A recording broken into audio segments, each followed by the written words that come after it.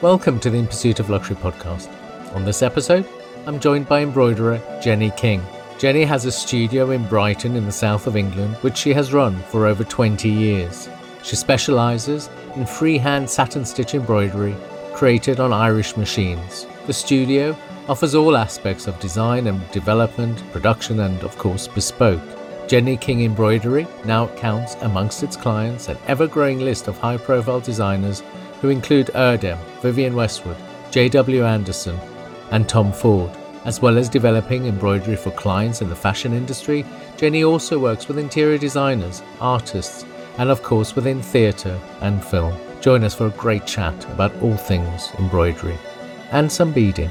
Welcome to the In Pursuit of Luxury podcast. Today I'm delighted to be talking with embroiderer and beader extraordinaire Jenny King. Jenny, welcome to the In Pursuit of Luxury podcast. Hi. So I wanted to start by asking you to tell us a little bit about what it is that you do for work. Okay, well, I have an embroidery studio in Brighton. And we specialise in freehand machine embroidery, which we do on these very old Singer sewing machines that are completely sort of manual. So we do a little bit of digital embroidery, but our main thing is on the Irish machine, and it's like a freehand satin stitch where you kind of like paint with the threads, and we have like a fleet of machines and machinists, and I believe we're the only studio in the UK that offers production in the UK to, we do work with fashion designers, we work with theatre, TV, music people, loads of different things, and that's our kind of specialism. We do a bit of beading as well and a bit of mixed media stuff, but our real kind of specialism is the Irish machine, which is like a real dying art. How did you get started? I mean, where's the interest in embroidery come from? Well, I was lucky enough to get into the Royal College of Art in 2000. I'd done a degree in print, and I applied for the mixed media MA, and Karen Nicol was the tutor there at the time, which was just incredible because she's like the queen of the Irish. And even though I kind of was coming from a print point of view, once I got into Royal College of Art, that's when I got introduced to the Irish machine and the other machines in the embroidery room, and that's kind of when I really fell in love with the medium and kind of really focused on it from there. And Karen Nicol was a really big influence for me. Do you do both hand embroidery as well as the machine embroidery yourself? We do a little bit of hand, but it's really, really mainly the freehand machine work that we do. Like hand embroidery and beading is very, very difficult to do in the UK, like cost effectively. Everything we produce is high end and it sells for a lot of money, but there's only a certain amount that you can charge for it. Even if the dress is going to sell for like £5,000, there's a limit on how much they can actually pay for the embroidery. So it's really kind of quite a battle between getting the product really, really beautiful but produced cost effectively. Okay, I'm going to dive right in there then. You said two things there that I found quite interesting. One is that doing things by hand takes a long time, and it's difficult to charge, to charge for that handwork, and that doing things by a machine is quicker, but you still can't charge as much as you might want to, and typically that would be because of the markup. The point where we are is, the customer pays so much more for the embroidery that we do. By the time it gets into the shop, so it's like, it's the price point is always the battle, but the battle is to get it for the right price. It goes through so many processes, and we're kind of right at the beginning of the process. We're right at the start. So like our whatever we charge keeps on getting multiplied as it goes along until it gets to the final point. And it is kind of sad sometimes because we have to working with some clients, we might do an amazing piece for the show, but then it's like, well, really, we need to get the embroidery down to like £200 for production, so we're going to have to take a little bit off the arm, a bit off here, and then we always get really kind of squeezed. But that's just how it is. I think that's interesting, because I suppose often I say this, I think, every time, my mission in life is this preservation of craftsmanship. And I often wonder whether or not we are undervaluing, the types of work that you and, other craftspeople, do, because the markup of the product, wherever it might be, is so high, because the companies themselves want to make that much more money. Yeah. I think you're right. Yeah, it's a difficult one, isn't it? Because you think about, many of these big brands, their markup, could be 8, 10, 20 times. Yeah. But then the people who are producing who are intrinsic to the production process aren't the ones who are coming out with what, they deserve for the quality of the work that they're producing. Yeah. And I think the bigger the brand gets, the more that happens as well. Like I find with more of the emerging clients, it's kind of a bit more like, you just go for gold kind of thing. And but it's once the clients get more established and kind of their teams get bigger and more people are involved, it does seem like budgets for things like embroidery do seem to get squeezed. And sometimes it sort of like makes me feel sad when they're like kind of like have a tight budget for embroidery, and then I've gone to a meeting and there's this like big reception with like lots of flowers and everything, and I'm like, wow, you're spending more money on your flowers and reception than you are on your embroidery. It's kind of like, it's strange, but I guess it's just just how the way things of the world evolve. And exactly. And it is hard to make a living from fashion and craft and embroidery, so you just kind of have to just work with what you've got and go with it.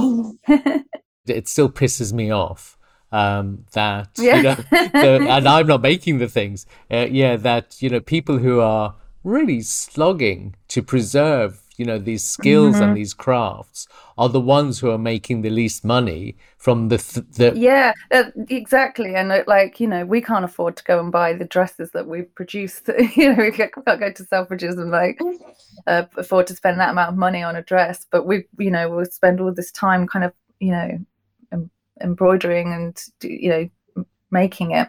And sometimes I go and I have a look at some of the dresses from like different brands, just to see what other embroidery is out there and what people are using and stuff. And sometimes I look at a dress and I'm like, wow, that embroidery's been mass produced. The embroidery's not even engineered to the dress, and it's got like it's still being sold for such a lot of money. And it's like kind of like, wow, it is incredible. Just explain to us what you mean by when something's engineered. So the majority of the embroidery that we do in the studio is so it's all like kind of like artwork to the pattern piece. So if it's engineered around the neck, the embroidery would be like sat around the neck, like and what we do in the studio is we draw everything out, and we'll fit it to the pattern, and then the fabric comes to us thread marked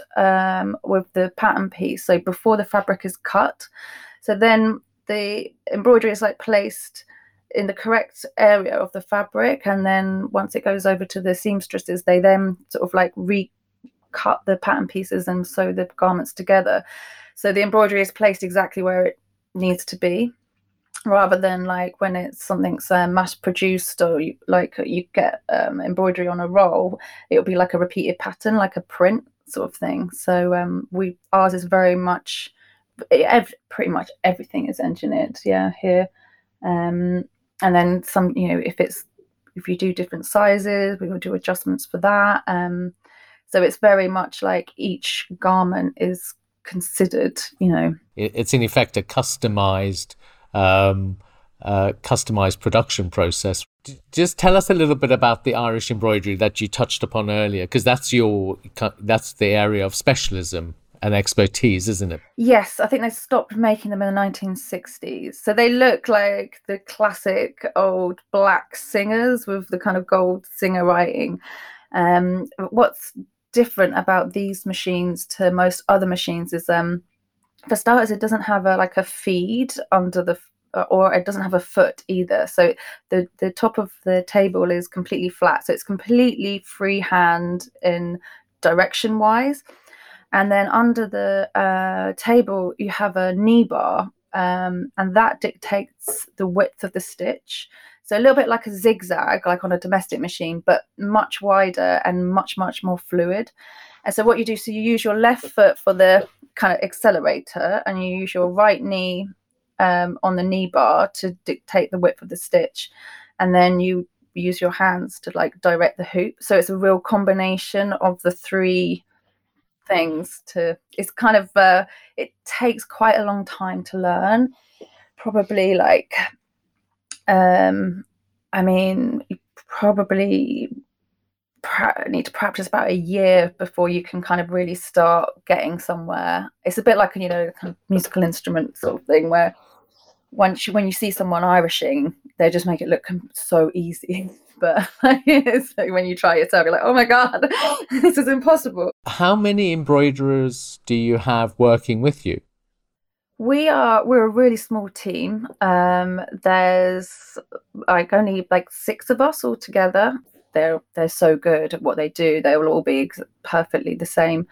Because they're just very, very, very good at what they do. And I'm very lucky to have them. Yeah, sure.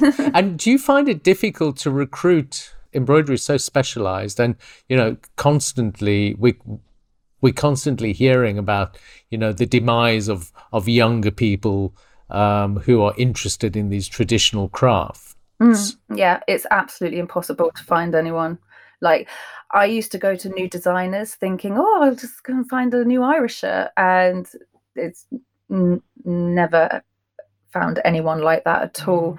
Everybody that works for me has been trained in the studio. There's just so few people that are Irish anymore. And that's what's kind of made me survive in the industry, is being really, really, really specialized at something.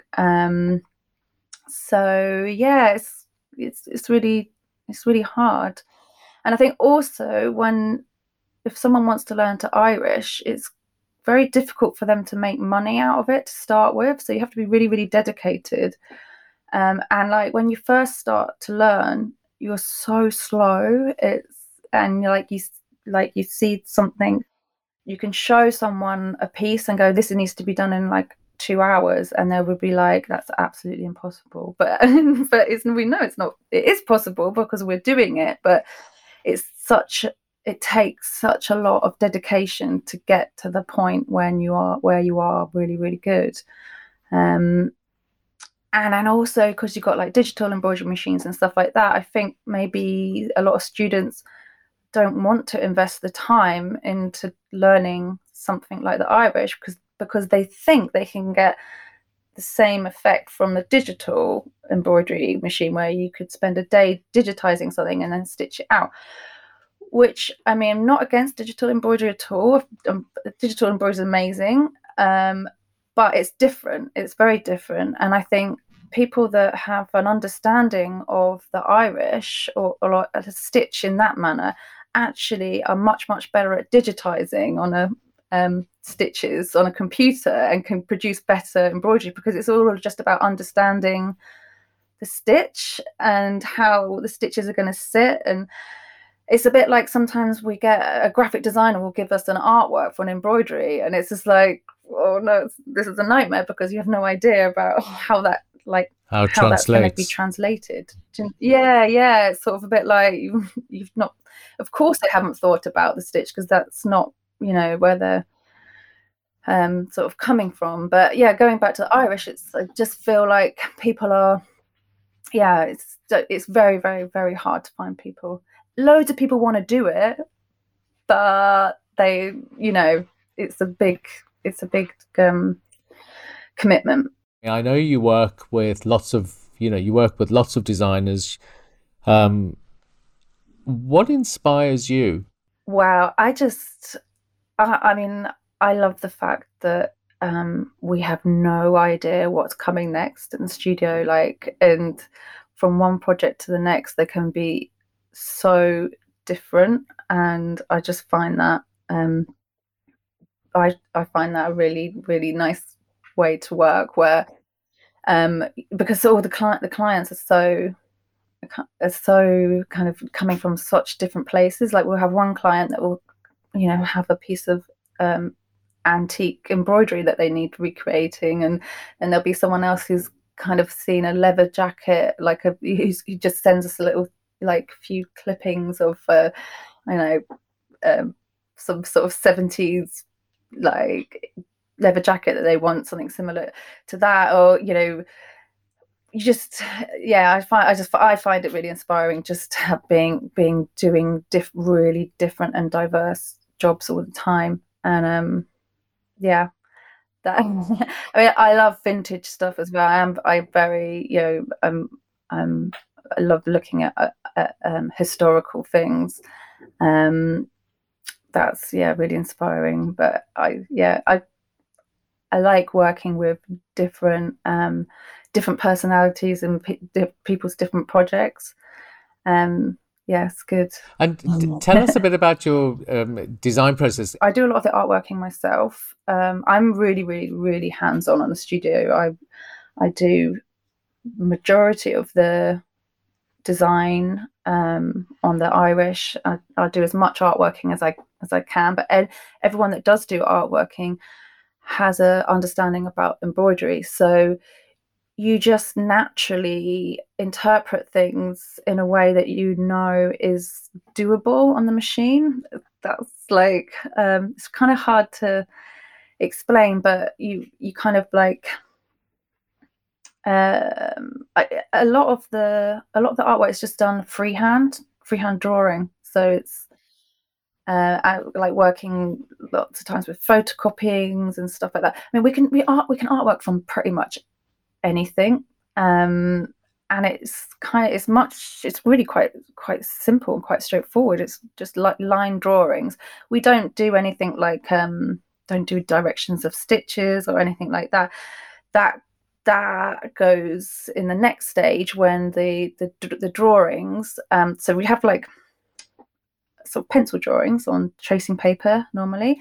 Then that gets transferred onto this film that's called aquafilm, and we do that with like white gel pens. So we draw out all the artwork to that, which is very, very good for production as well, because that means everyone's following it from the same pattern. And then the aquafilm goes onto the fabric, it gets hooped up, and then you use that as a guide, and then you embroider.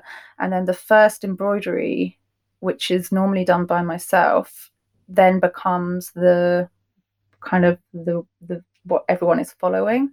So that's when the stitch direction and blending and things like that.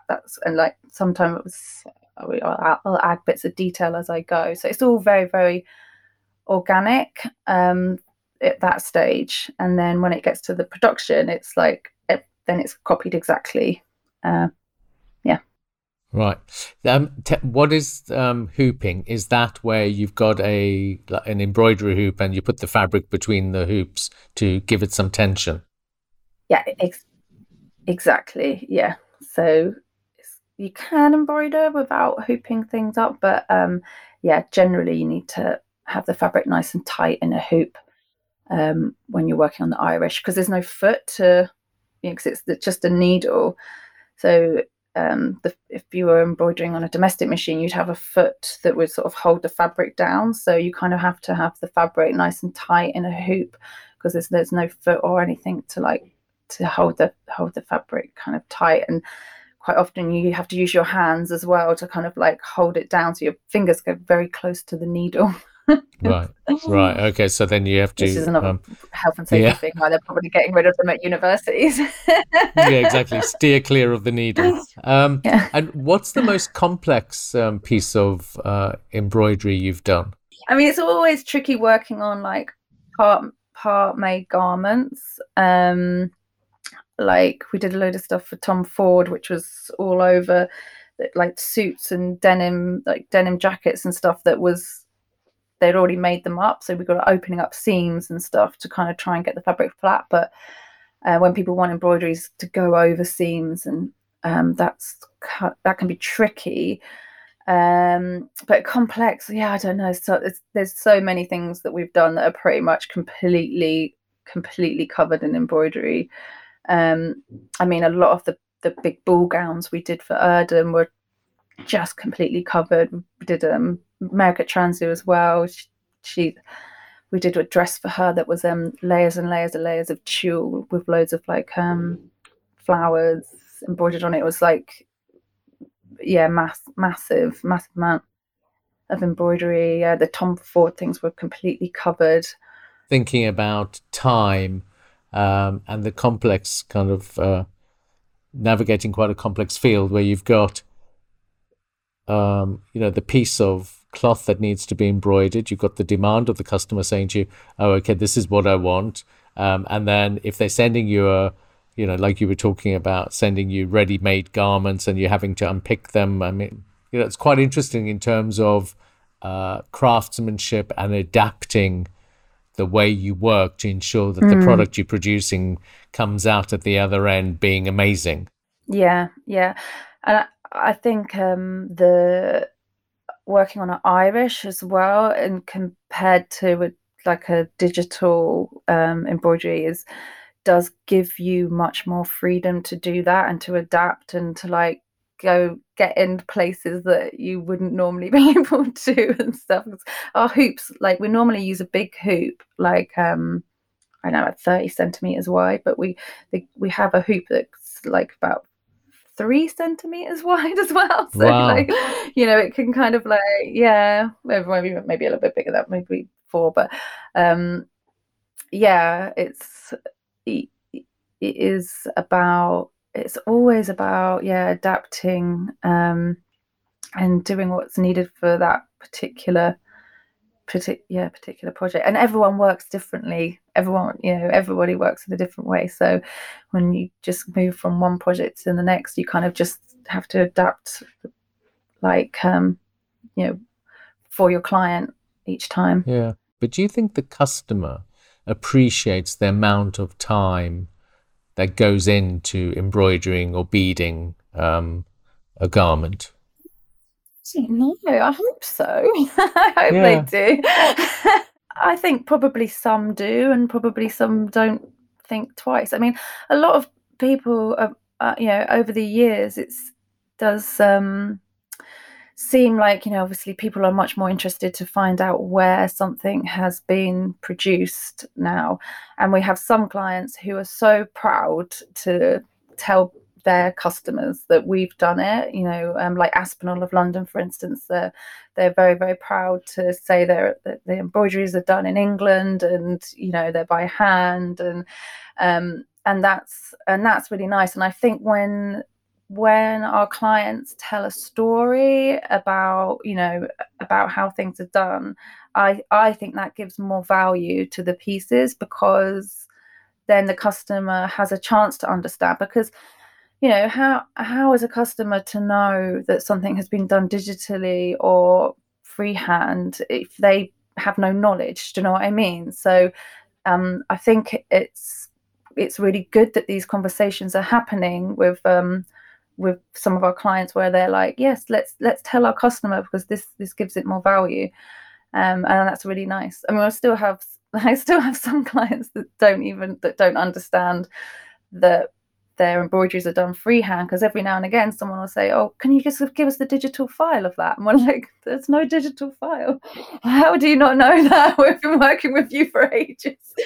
So if people in the industry struggle to understand, then the customer is easily going to not understand. So just talking about an expanse of time and how things have changed, when these machines that you're using, stopped being produced, what you were saying in the 60s, there was no digitization in the 60s for this kind of work.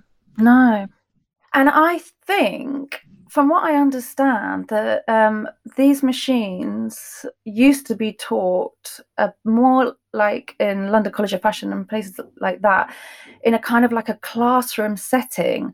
And every machinist had to like practice certain shapes and like letters and stuff like that. And they had to like handwriting practice or something.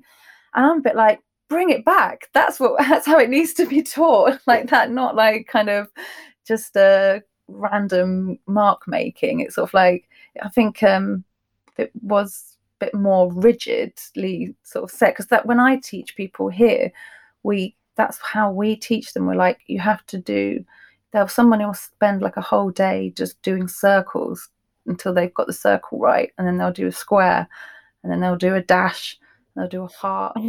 So, and then they produce these like big bits of cloth that are just covered in these like really crazy like repeated little tiny symbols. But then you can see the progression over time where the skill is slowly kind of coming in and it gets more and more refined. Talking about speed, everything is, and access, everything is so quick and so easily accessible that when people go into shop, I often wonder, do they look at what they're buying, or does the brand kind of surpass the item that they're buying? I just wonder if people are really paying attention. I suppose that's the thing I'm interested in. How would you define craftsmanship?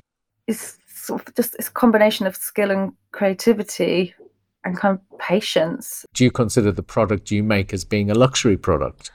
Yeah, yes, I do.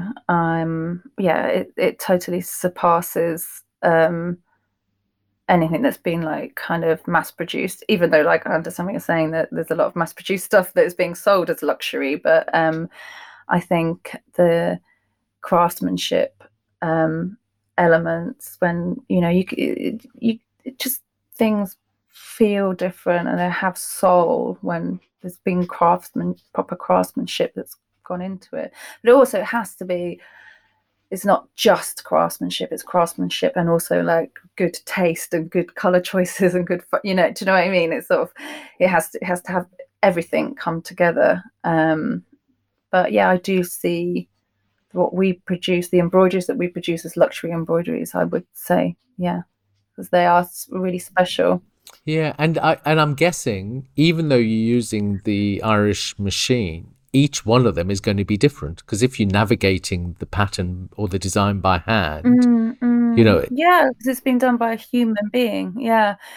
So there is, I mean, I would say most people wouldn't be able to spot the difference, but like me and my stitches, if we were really, really like looking, we could probably go, yeah, it's Anna, Sarah, Jenny. Yeah, and that's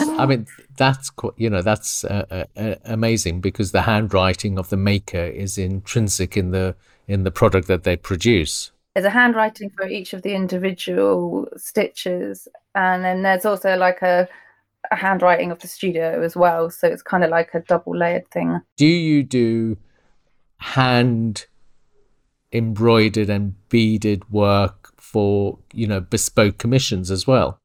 So we work with an amazing Indian company, and Leslie, who works with the studio, she designs the beading in the studio, and we have like a massive selection of loads of different beads that are used in the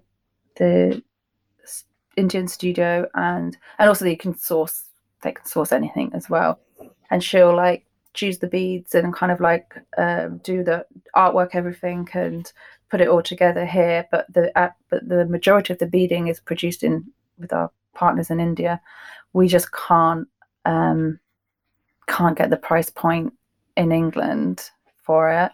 plus they're so good in India. Like, they're so skilled. They're absolutely incredible at beading. like the beading that we do in the studio is normally more like emergency projects for London Fashion Week or something, like that has to be done very, very quickly, and there's just literally no time for it to go to India. And we'll do like big chunky beads and stuff like that in the studio as well, but like for proper beading, that's generally done with partners in India. Yeah, that's interesting. So last year I interviewed Raffaella Grasso, and she runs an embroidery and beading. Oh, did you? Yeah, in Milan. Your approaches are not dissimilar, and you're facing very similar issues, around cost and, speed and efficiencies and all of those things, and the demands of clients to, for you guys to be quicker, cheaper, around the world. People who are doing these very specialized things are all dealing with the same sort of thing. So you go to India because you can find the labor, and you can find the expertise because, like you were saying, they've got the expertise to do that. And also, I suppose now, I don't know what your thoughts are, there's not that stigma attached as much as it used to be to having things made in India or in, elsewhere. Beading is very, very different to like the freehand irishing that we do as well. So it's kind of like, it's always kind of like put together as almost seen as the same thing, but they're actually look really different. So yeah, for us, that's the only way that we can really do it. I mean, I think there are some people in England that are still doing the beading, but I think it's just really, and the hand embroidery, it's very, very, very expensive. I think Royal School of Needlework, they still offer service of doing pieces as well, but I mean, they must be charging a lot of money. Sure. What about the environmental issues that everybody's dealing with at the moment, in terms of kind of materials and carbon footprint? That is definitely a plus side for a lot of our clients, that they're not having to ship things overseas. We've had quite a lot of clients that researched our threads, right, wanting to know like what. And actually the viscose ones, they come out quite well. They're pretty good.